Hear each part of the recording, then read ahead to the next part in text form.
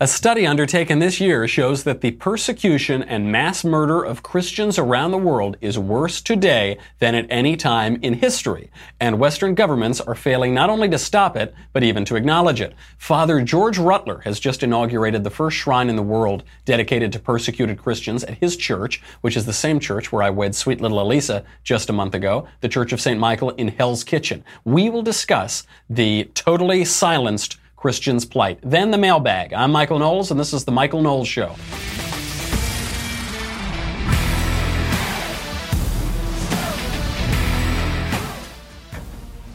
This is going to be a very politically incorrect show.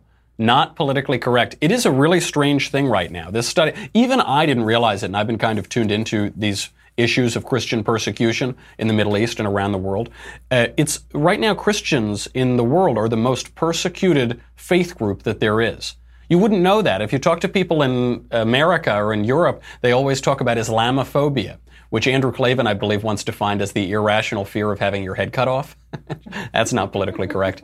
But that's all you hear about. You don't hear about the Christians. It's silenced. We're talking about how we need to bring Muslim migrants over. All we have to do is bring the Muslim migrants over. We bring hardly any Christian refugees over. And the Christian refugees are the ones who are being utterly decimated by Muslim militants throughout the Middle East and elsewhere.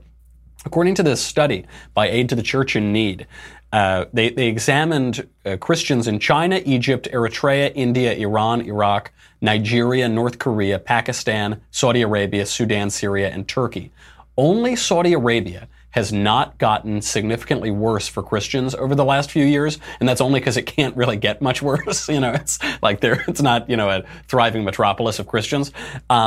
The Christians have been almost entirely wiped out of Iraq and Syria. We know we had Ji Sung Ho on the show, the North Korean defector, just a week or two ago, and he talked about how if you are said to be a Christian in North Korea, you will be executed publicly and on the spot, no questions asked, gun pulled out, shoot you right in the head. This is a weird thing, and especially in the United States and in Europe, I think we have this sense now, especially lefties here, have this sense that, Iraq and Syria, those are for Muslim people. That's not, the Christians aren't supposed to be there. Those aren't for Christian people. But of course, Syria was the home of Christianity for so long. Not all of them, but many of the early popes came out of Syria. Peter is from Bethsaida. Paul had his conversion. He had the scales over his eyes, knocked off his horse on the road to Damascus, or knocked off his as he's going up to Damascus. That's not in Rome. That's not in Tours. That's not in England. That's in Syria. But we have this idea that that's for the Muslims. That's for the Muslim people. All over the Middle East and Africa, there are summary executions of Christians, torture, crucifixion, all of these things. It's not politically correct to say, but that's why we brought on my priest and good friend, Father George Rutler. Father Rutler is, how do you even introduce this guy? A singular figure in my reversion to Christianity. He is the pastor of the Church of St. Michael in New York. He's the author of, I think, 700,000 books at this point. He's a boxer. He's a painter. He's a terrific painter. He plays piano, plays violin. He's just a true Renaissance man. I asked him one time, he was very kind to display my political tome, Reasons to Vote for Democrats, a comprehensive guide, in his rectory in New York. And Father Rutler, I asked him, I said, how do you do all of this? How do you host TV shows and write your columns all the time and write books and do that and that? And he looked at me and he said, don't sleep. It's a fair enough answer. I have to take that advice. He stopped by to talk about the Christian persecution, and as as happens with him, the conversation wandered a bit. Without further ado, here is Father Rutler. Father Rutler, thank you so much for being here. Delighted to do it. Father Rutler, the last time I saw you, you were marrying me off. Right. Well, it was a wonderful day. I really, really enjoyed it. I estimate, roughly, I've had about 800 weddings, and each one is like the first one. There's a lot of work involved in it. People don't realize that, but it's a great joy to me. It was so lovely, and I was so pleased that you did it and that we did it at the Church of St. Michael. And I know some of the viewers of the show have seen photos that I've been posting of it. And it occurs to me, right before I got married, I'm all nervous, I'm standing in the rectory, I actually saw this shrine, the first shrine in the world dedicated to the persecution of Christians.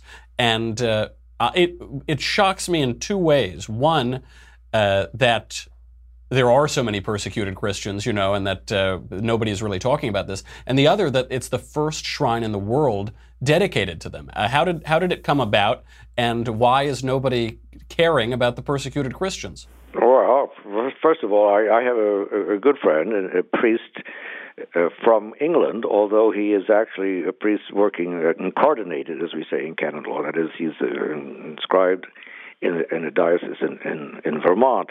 But he's been on leave now to go and work with the Christian emigres in Iraq. He works out of England, but he's back and forth to Iraq. He's taking some documentary films, which are absolutely stunning. The historic center of Mosul looks like Hiroshima after the bomb, and we don't see much of that. He is raising consciousness. He's organized a group called the Nazarean.org, Nasaroean.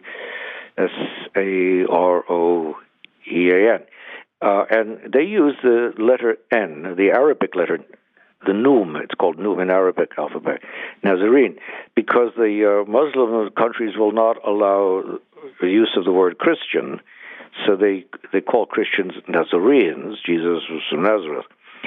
And these little badges are to raise consciousness. It's sort of like, a lot of people in the Second World War deliberately wore yellow stars to show their empathy for the persecuted Jews. And the icon we're talking about was done by an Iraqi from the area of Aradin, which in Arabic means, or Aramaic, they speak Aramaic, which was the language our Lord spoke, means Eden. His house and that property and everything were confiscated by the ISIS. So he had to take his family in exile to Lebanon. And the icon shows the Virgin Mary dressed as an Iraqi bride. The second question is, why has there been such little publicity? Well, first of all, it's politically incorrect because the Western culture on the whole, I think, is very threatened by Islam, doesn't understand Islam. A lot of people of naive left-wing sympathies are replicating the same mistake that was made in the 1930s by a lot of the Western intelligentsia, who thought, well, Hitler's a kind of crackpot, but at least he's anti-Bolshevik, so the enemy of my enemy is my friend. And so they looked the other way towards the Nazi atrocities. Kristallnacht, they thought that would, then that led to the concentration camps. We have to remember that a lot of the Western media, including the New York Times, ignored all the evidence on the concentration camps. There was a very noble Polish Catholic layman, Professor Jan Karski, who eventually went into exile. He documented the concentration camps, what was going on. He came to the West. He went to London. They didn't want to hear about it in Whitehall. He went to Washington. He had an hour with Franklin Roosevelt. Franklin Roosevelt ignored him. Was polite, but didn't want to hear this. He met with Felix Frankfurter, who was the only Jewish member of the Supreme Court, who just was angry. And he walked around the room and said he couldn't believe it. And later on he said, I didn't call Karski a liar, I just said that I couldn't believe him. Well, that's what these people are doing. A lot of these people are doing today, because to admit what's going on is to admit that with Islam we're dealing with something different from what Western bourgeois minds think is religion. We so often hear that these extremists are unrepresentative of the Quran. Well, read the Quran. It's right there. It's not the extremists.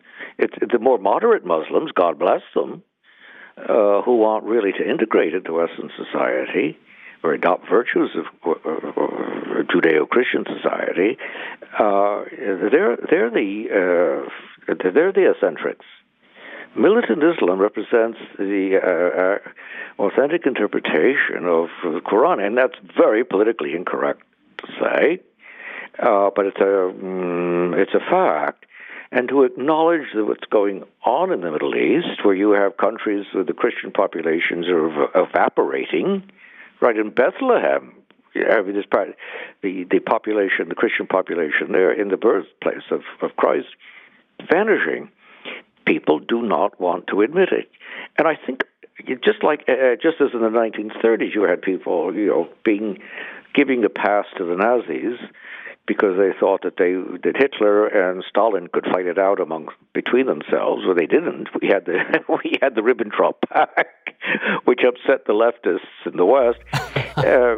So today we have people thinking that, well, the bourgeois, liberal, progressivists who are anti-Judeo-Christian civilization, they wouldn't put it that way, but they are.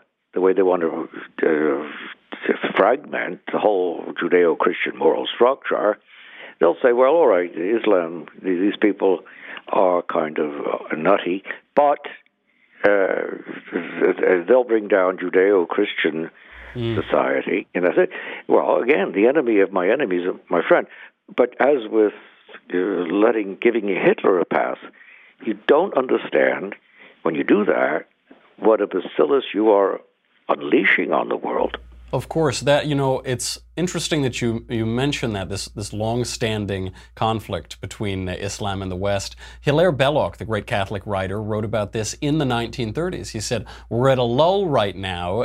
Things are going all right, but within half a century or so, Islam may start rising up against the West again, and we're going to have to deal with it." And I saw there was a study by Aid to the Church in Need and the McLaughlin and Associates, which showed that among American Catholics, the persecution of Christians in the Middle East and elsewhere ranks the lowest among their list of concerns and global priorities. Ranking higher are poverty, which I believe will always be with us, it's written in a book somewhere, and climate change. Climate change is a greater priority, and I think it speaks to what you're talking about. There has been an ideological displacement or assault on Judeo-Christian morality and Western civilization, and that ideological assault is replacing it. You saw Dianne Feinstein grilling Judge Amy Coney Barrett, and she said, I'm worried because the dogma lives loudly within you.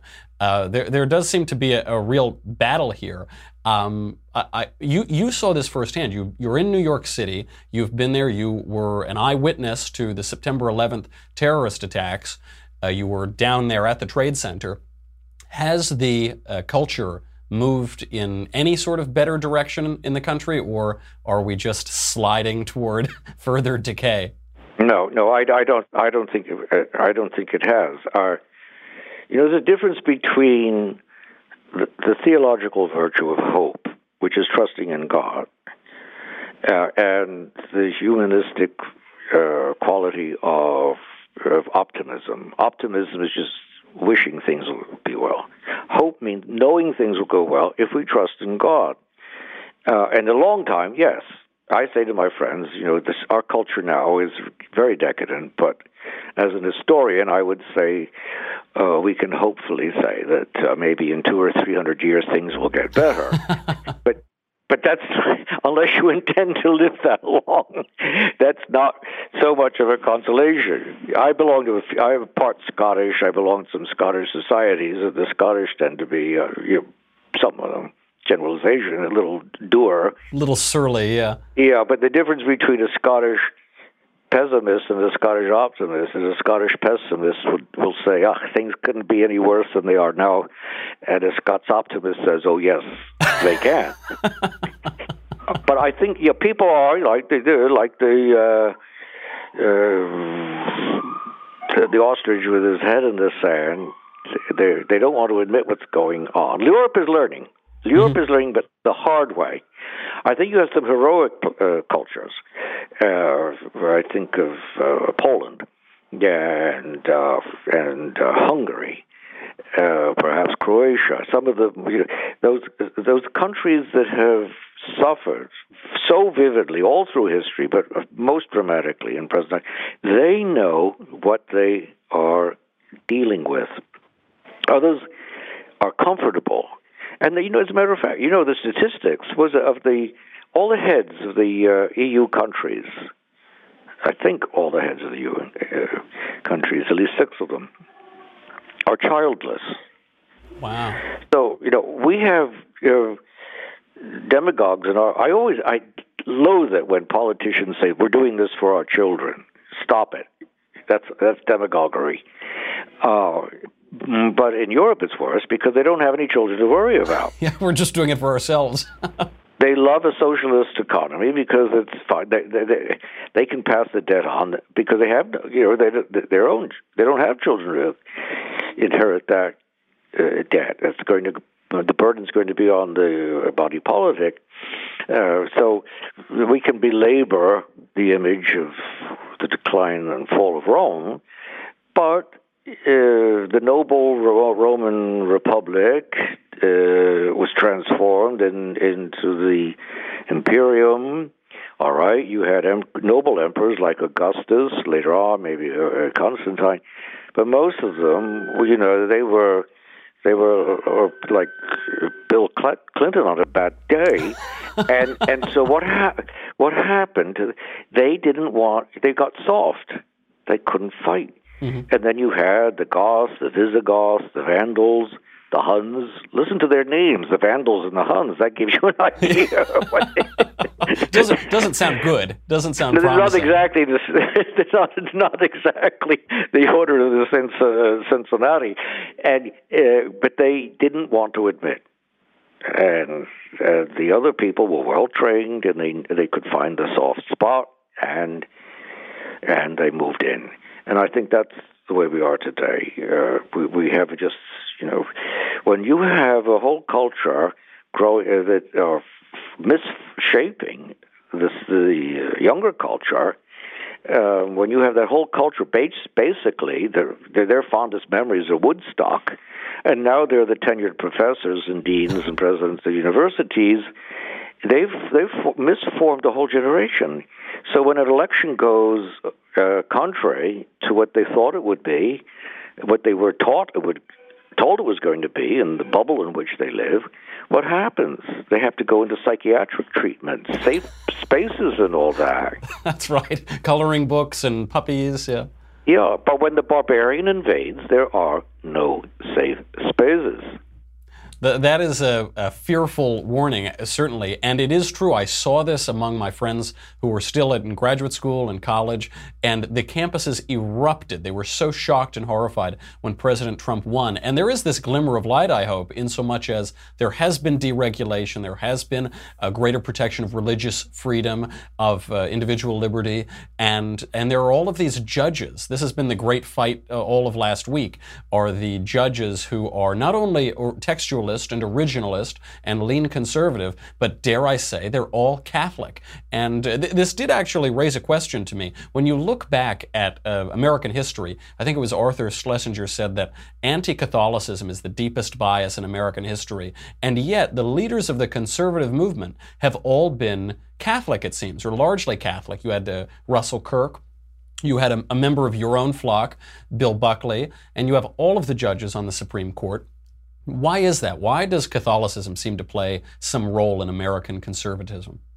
Well, because Catholicism is rooted in, pardon the technical language, a realist epistemology. That is to say, you have concrete truths. This contradicts relativism, subjectivism. The paramount definer of that philosophy was Thomas Aquinas. And I've noticed that Justice Gorsuch and now the nominee, Kavanaugh, both went to the same Jesuit prep school. Now, I am not going to risk my life in defense of the Jesuits because I have my great disagreements with them. Well, you know, Sort Father of, Rutler, not to interrupt, but you know the difference between the Jesuits and the Dominicans, don't you? The I think, yeah. the Tell me. difference, of course, is that they were both Spanish orders. They were both founded to combat heresy. The Dominicans to combat the Albigensians, the Jesuits to combat the Protestants. And when was the last time you ever heard of an Albigensian? That would be the difference. That's right. And bear in mind, there's a good example of what I was talking about culturalism. Read about the Albigensians, what they were doing. They would have destroyed Western civilization. They had been put down. They were put down harshly, but if they hadn't been destroyed, we wouldn't be here today. It's as simple as that. It's like, if the Holy Roman, if you didn't have Andrea Doria and Juan Jobleski and these great Pius V combating the Islamic, Charles Martel, even before that, combating the Islamic invasion of Europe, we would not be here today. Right. But I think the Jesuits are a bit like the little girl with the curl in the middle of her forehead. When she was good, she was very, very good, and when she was bad, she was horrid.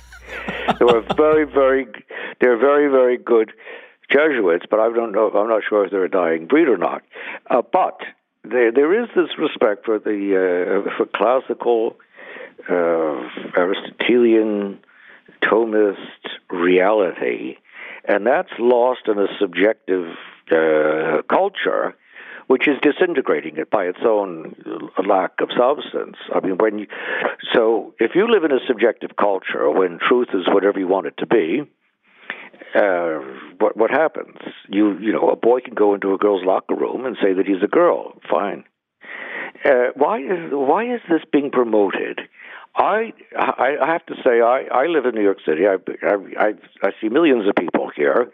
I live on 34th Street, which is the craziest street in the universe. I have never encountered a transgendered. Maybe they're so well cosmeticized, I don't recognize it. But why is it such a minute percentage of the population? Why is this being promoted? Why is this the national debate? Simply because it's another barb in the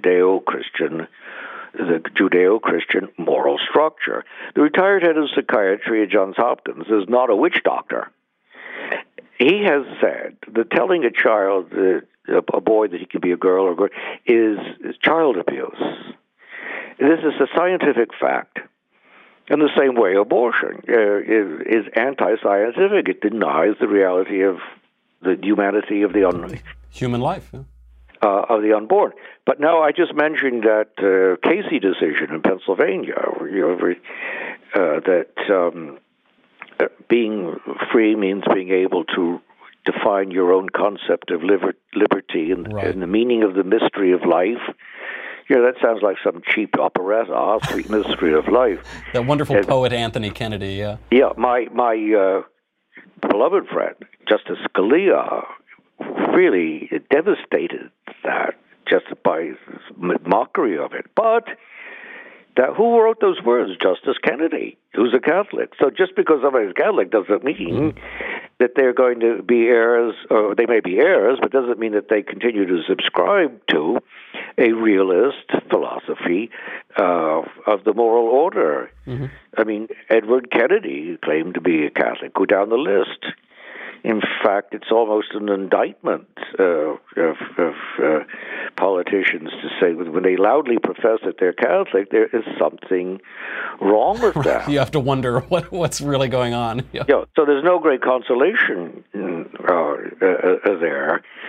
We have an interesting phenomenon now whereby a lot of the evangelicals have been promoting Catholic nominees for the Supreme Court because they see that there's a common bond there. Theologically, there are problems, but there's a common bond there in their belief in the integrity of Scripture, divine revelation, and objective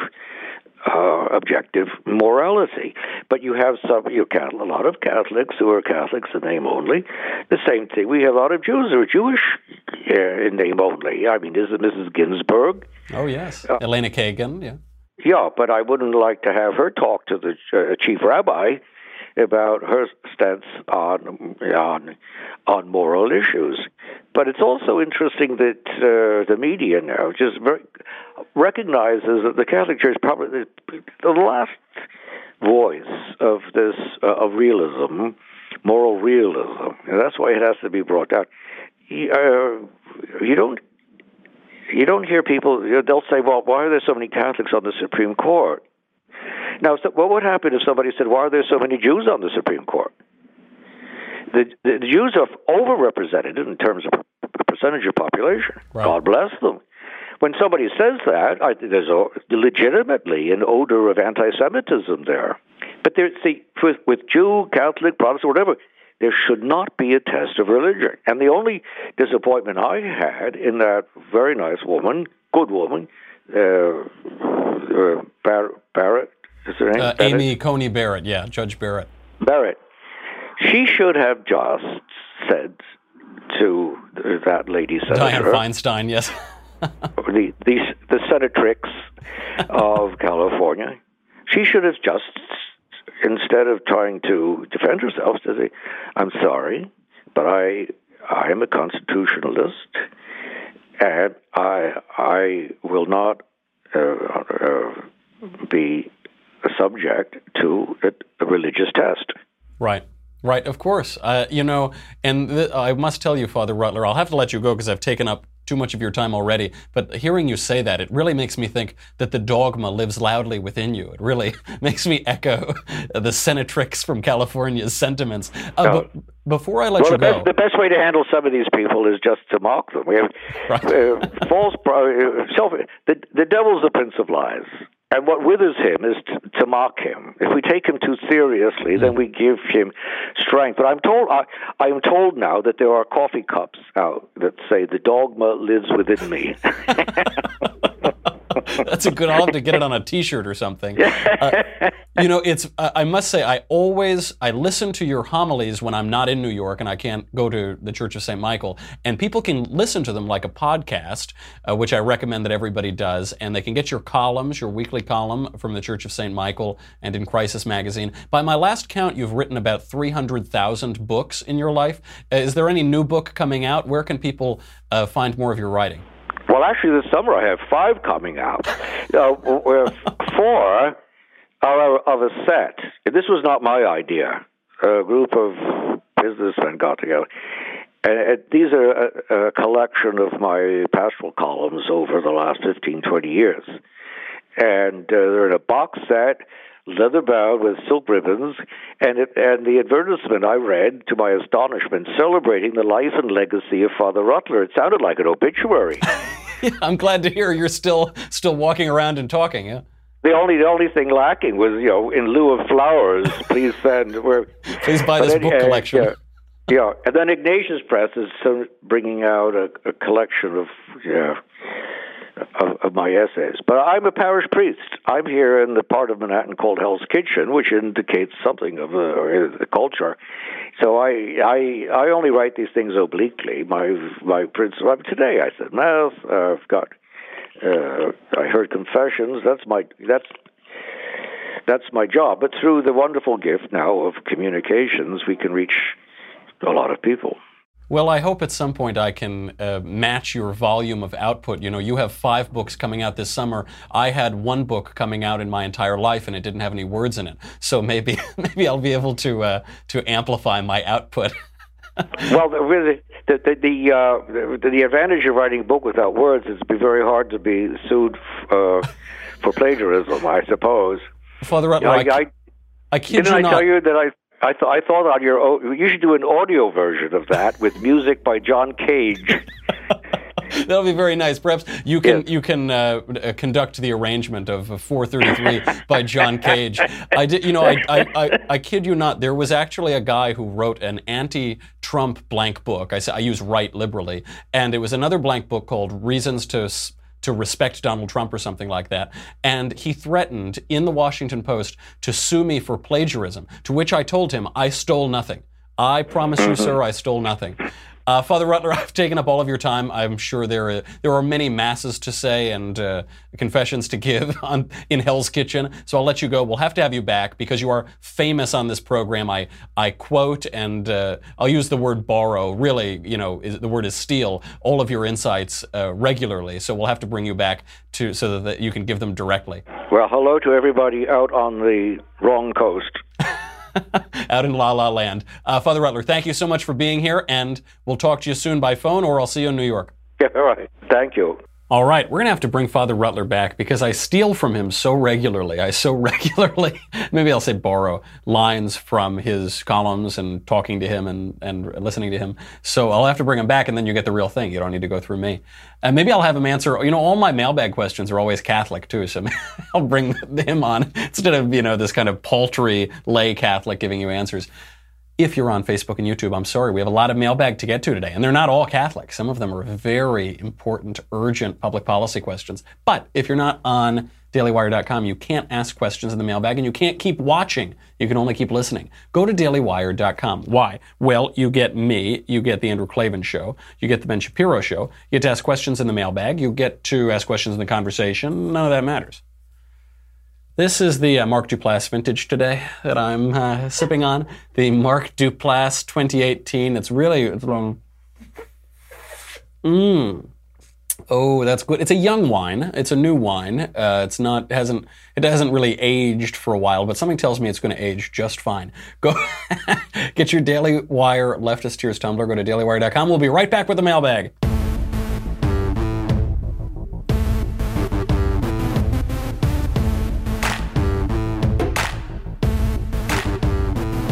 All right, let's get into the mailbag. We're, as usual, tight on time, so we'll just fly through them. First question from Garrett. Who do you prefer, Thomas Jefferson or Alexander Hamilton? Alexander Hamilton. It's a simple question. I like them both.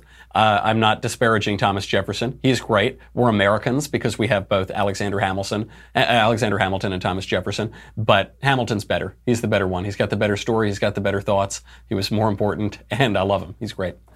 And also, when was the last time Thomas Jefferson got a popular glib musical made about him, huh? I don't know. I don't remember that. From Kyle. Michael, what is this Alexander Pope quote about nature being art unknown to thee? Funny you should ask. I do quote that a fair bit. Funny you should ask about that quote. That quote, the whole quote is, all nature is but art unknown to thee, all chance direction which thou canst not see, such that in the logic of the universe as it unfolds, there is providence around us. Things that we think are coincidences might not be coincidences, or there might be more than coincidences. And that I first read that on the cover of the first Rutler book I ever read, which sort of introduced me to the guy. It was pivotal in my reversion to Christianity from vague atheism and vague agnosticism. And the funny thing about Pope is that he has these great lines. He has wonderful little couplets, hope springs eternal in the human breast, these sort of things. But at the end of all of his poems, there's just like grave heresy. So he's really good line by line, and then poem by poem, don't believe as much as you would. But that's a great line. I use it all the time, and I do believe that is certainly true. Next question from Tan. Dear Michael, in the current climate, this might be a brave thing to ask and an even braver thing to answer. But here goes. Isn't abortion also a natural selection type way to eliminate liberals from our society? I still feel it's unequivocally murder and will continue to fight for their innocent lives, but perhaps part of the left's problem is that they're okay with killing their progeny. Please just call me Tan. Thanks. Okay, Tan. Well, all right. So you're saying that it's murder, and then you're saying, but that's not so bad, is it? I don't know. Are you going to go out and murder liberals? Are you going to go and kill them? One of the arguments that really brought me over from supporting abortion into being pro-life was from a bioethicist I was having lunch with, and I gave all those stupid Freakonomics arguments for why abortion's great. And she said, which of these arguments is not an argument to go kill ethnic minorities in the inner cities who are young men? So, oh, yikes, that's tough. So what do you think? I mean, yeah, there is a sort of irony that these lefties who put all of their hope into politics seem to be killing off their progeny. But I don't think that's something we should celebrate. You know, for the left, everything is about politics. It's their God. It's the God they worship. We don't worship that God, hopefully. We've got other things going on. So we don't want to kill them. We don't want to see them killed. You know, hope springs eternal in the human breast. So where there's life, there's hope. And we should try to bring them up. And that way we'll have more conservatives. We'll be able to convert them. One time, Governor Mitch Daniels, I was talking to him, and we asked, this was in 2012, we said, you know, everything's looking so bleak. Is the West over? I mean, or how are we ever going to defeat the forces of leftism? And he said, well, there are two ways to do it, Michael. You can either persuade them or you can outbreed them, and the latter is much more fun. So good advice. You know, we got to be pro-life, even if I suppose we could win more elections if we slaughtered all the lefties. But I don't think that'd be a good idea. From either Michele or Michelle, I can't tell which one that is. How do you feel the Bible addresses pacifism? As a conservative, I have been very curious about this because of passages like Turn the Other Cheek. Thank you for your time, and Veritas vos liberabit. I think there are too many pacifists in the church militant. That's what I think. I think C.S. Lewis spelled this out very well in an essay, I think, called Why I'm Not a Pacifist. One should turn the other cheek, of course. This is a very abused line of scripture, abused in particular by the political left. To turn the other cheek is an act of moral defiance and moral dignity. That when some man hits you or disrespects you or insults you, he degrades himself, and he degrades himself because you won't allow yourself to be degraded. You will allow your flesh to be mortified and for that suffering to sanctify you. This is not an instruction to let the cruel rape the earth. That's not what our Lord is telling us to do.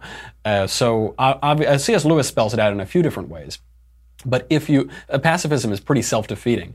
If in the sort of lefty version of just be nice, man. I forget, there was a great theologian who described most American churches and most American sermons and homilies as saying, I would possibly suggest that you try to be nice, you know. But in that, if you're supposed to love everybody and be kind to everybody, if person A is attacking person B, then to love person B necessarily requires doing violence to person A. If you're going to have pacifism, peace on earth, which isn't going to happen anytime soon, then you need a whole nations of pacifists. The trouble is, when you have a nation of pacifists, the barbarians come in and destroy them. You know, there are, as Father Rutler said, there are no safe spaces when the barbarian invades. Excuse me. Many other good arguments for it. You should check out C.S. Lewis's essay on it. It's a pretty good one. And also just be aware, you know, it's that Chesterton line that heresy is not the promotion of vice, it's the promotion of virtue to the exclusion of all the others, one virtue to the exclusion of all of the others. So you might say, yes, we should be really nice and meek. That's one virtue, but what about prudence? What about judgment, the exercise of judgment? What about, not letting the cruel rape the earth? You've got to keep these things in balance, and there's nothing lovely or nice or kind or compassionate about letting poor innocent people be run over. From Chris, good day from South Africa, Michael. I know you are the conductor of the Trump train. Choot, choot. My question is, what action of Trump would cause you to stop supporting him? Well, Chris, I think at this point, if the president were to shoot a man on Fifth Avenue, he probably still wouldn't lose my vote. And I mean that because he's been so good. He's been so good, and I don't really care what lefties think of me. I don't really care what people at cocktail parties think of me. I don't care what fancy people who, read really old leather-bound books think of me. I don't care. What I care about is the liberty. And I think some people get, especially disproportionately, people who are in the media, conservative and left, they're so afraid of supporting Trump because they think they'll be thought stupid or uneducated or uncouth or, not classy or not whatever. I'm not worried about that. Who cares? Who cares what CNN thinks of you? I care about the liberty, and Trump is doing a great job on that. He's doing a great job protecting life, liberty, and the pursuit of happiness and property. He's standing up for the country. So there are very few things. I mean, I suppose if he reversed his entire agenda, that would get me to not support him, but I don't really see that coming. He's been a reliable conservative. He's been much more reliable as a conservative than perhaps some of our recent Republican presidents, which is maybe surprising, but the guy, I don't put my trust in princes. I don't put my faith in princes. So I don't really care. If he reversed his agenda tomorrow, then okay, I guess we'll turn on him. But it doesn't bother me. I think for some people who don't like Trump or were never Trump or whatever, they take the presidency so personally. They say, oh no, it is. I don't care. The president's not my pope. The president, I don't worship the president. I don't identify with the president. The president is doing good things in his job. As long as he's doing good things, I think that's great. If he starts, being a big liberal Democrat, we'll get a new president. Next question from Colleen. Shapiro didn't take my question for the mailbag this week, so I'll have to settle for store brand Ben. Thank you, Colleen. How would you respond if a person called the Founding Fathers terrorists, a la the Boston Tea Party? I might be tutoring some kids that this person teaches in the coming school year. What questions could I ask the kids that would give them an opportunity to form a different opinion about our Founding Fathers? Thanks. P.S. I secretly like your show. Don't tell anyone. I won't tell anyone. I won't tell Ben. What should I tell them? I don't know. The suggestion that the Founding Fathers were terrorists is asinine, so I wouldn't even respond to it because it's so stupid.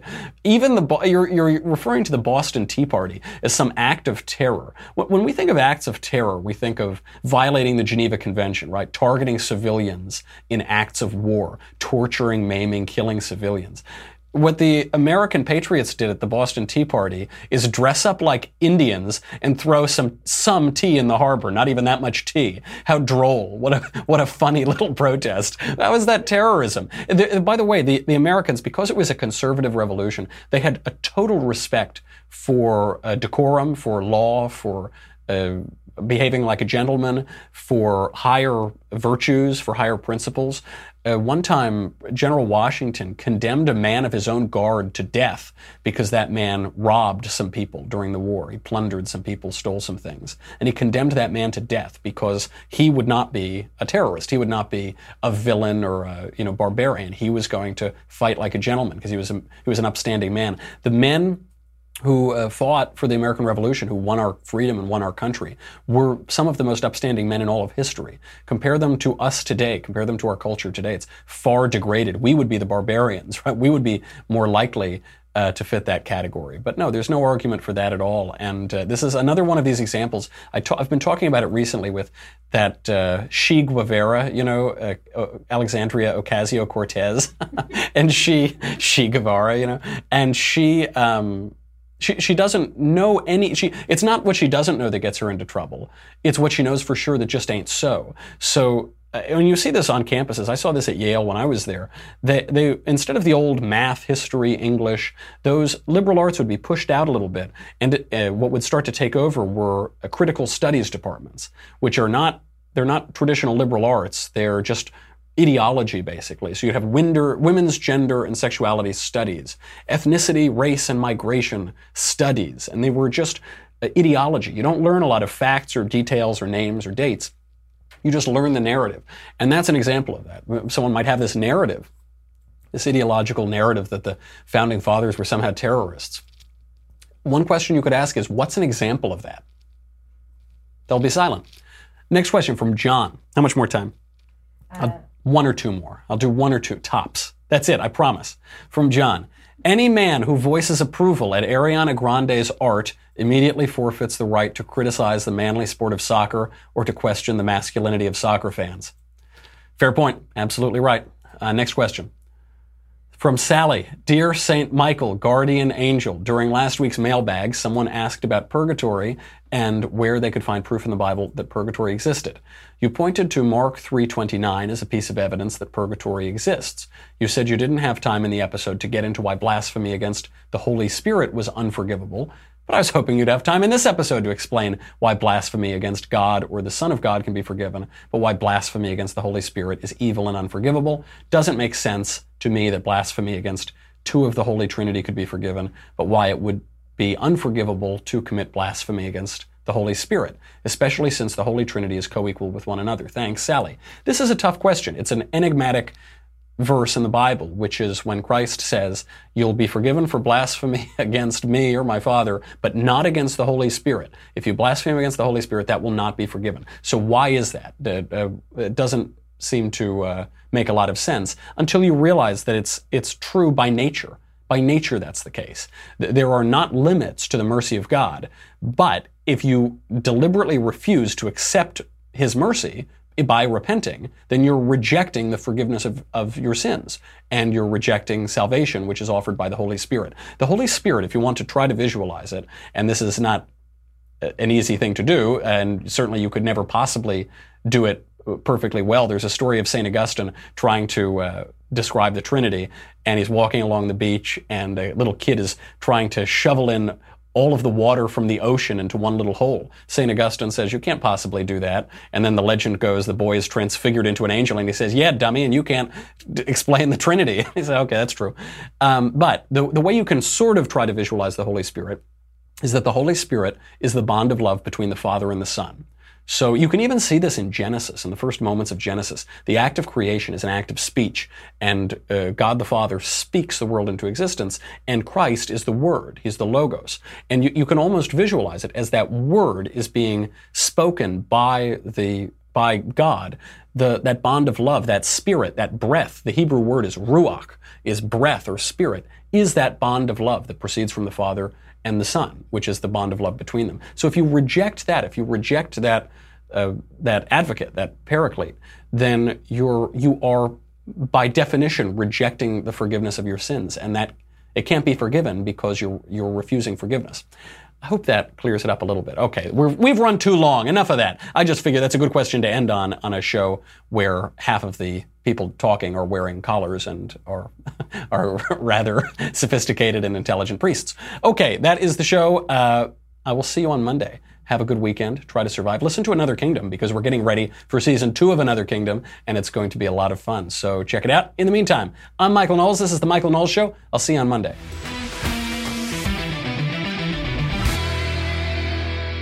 The Michael Knowles Show is produced by Senia Villarreal. Executive producer, Jeremy Boring. Senior producer, Jonathan Hay. Our supervising producer, Mathis Glover. And our technical producer is Austin Stevens. Edited by Jim Nickel. Audio is mixed by Mike Coromina. Hair and makeup is by Jesua Olvera. The Michael Knowles Show is a Daily Wire Forward Publishing production. Copyright Forward Publishing 2018.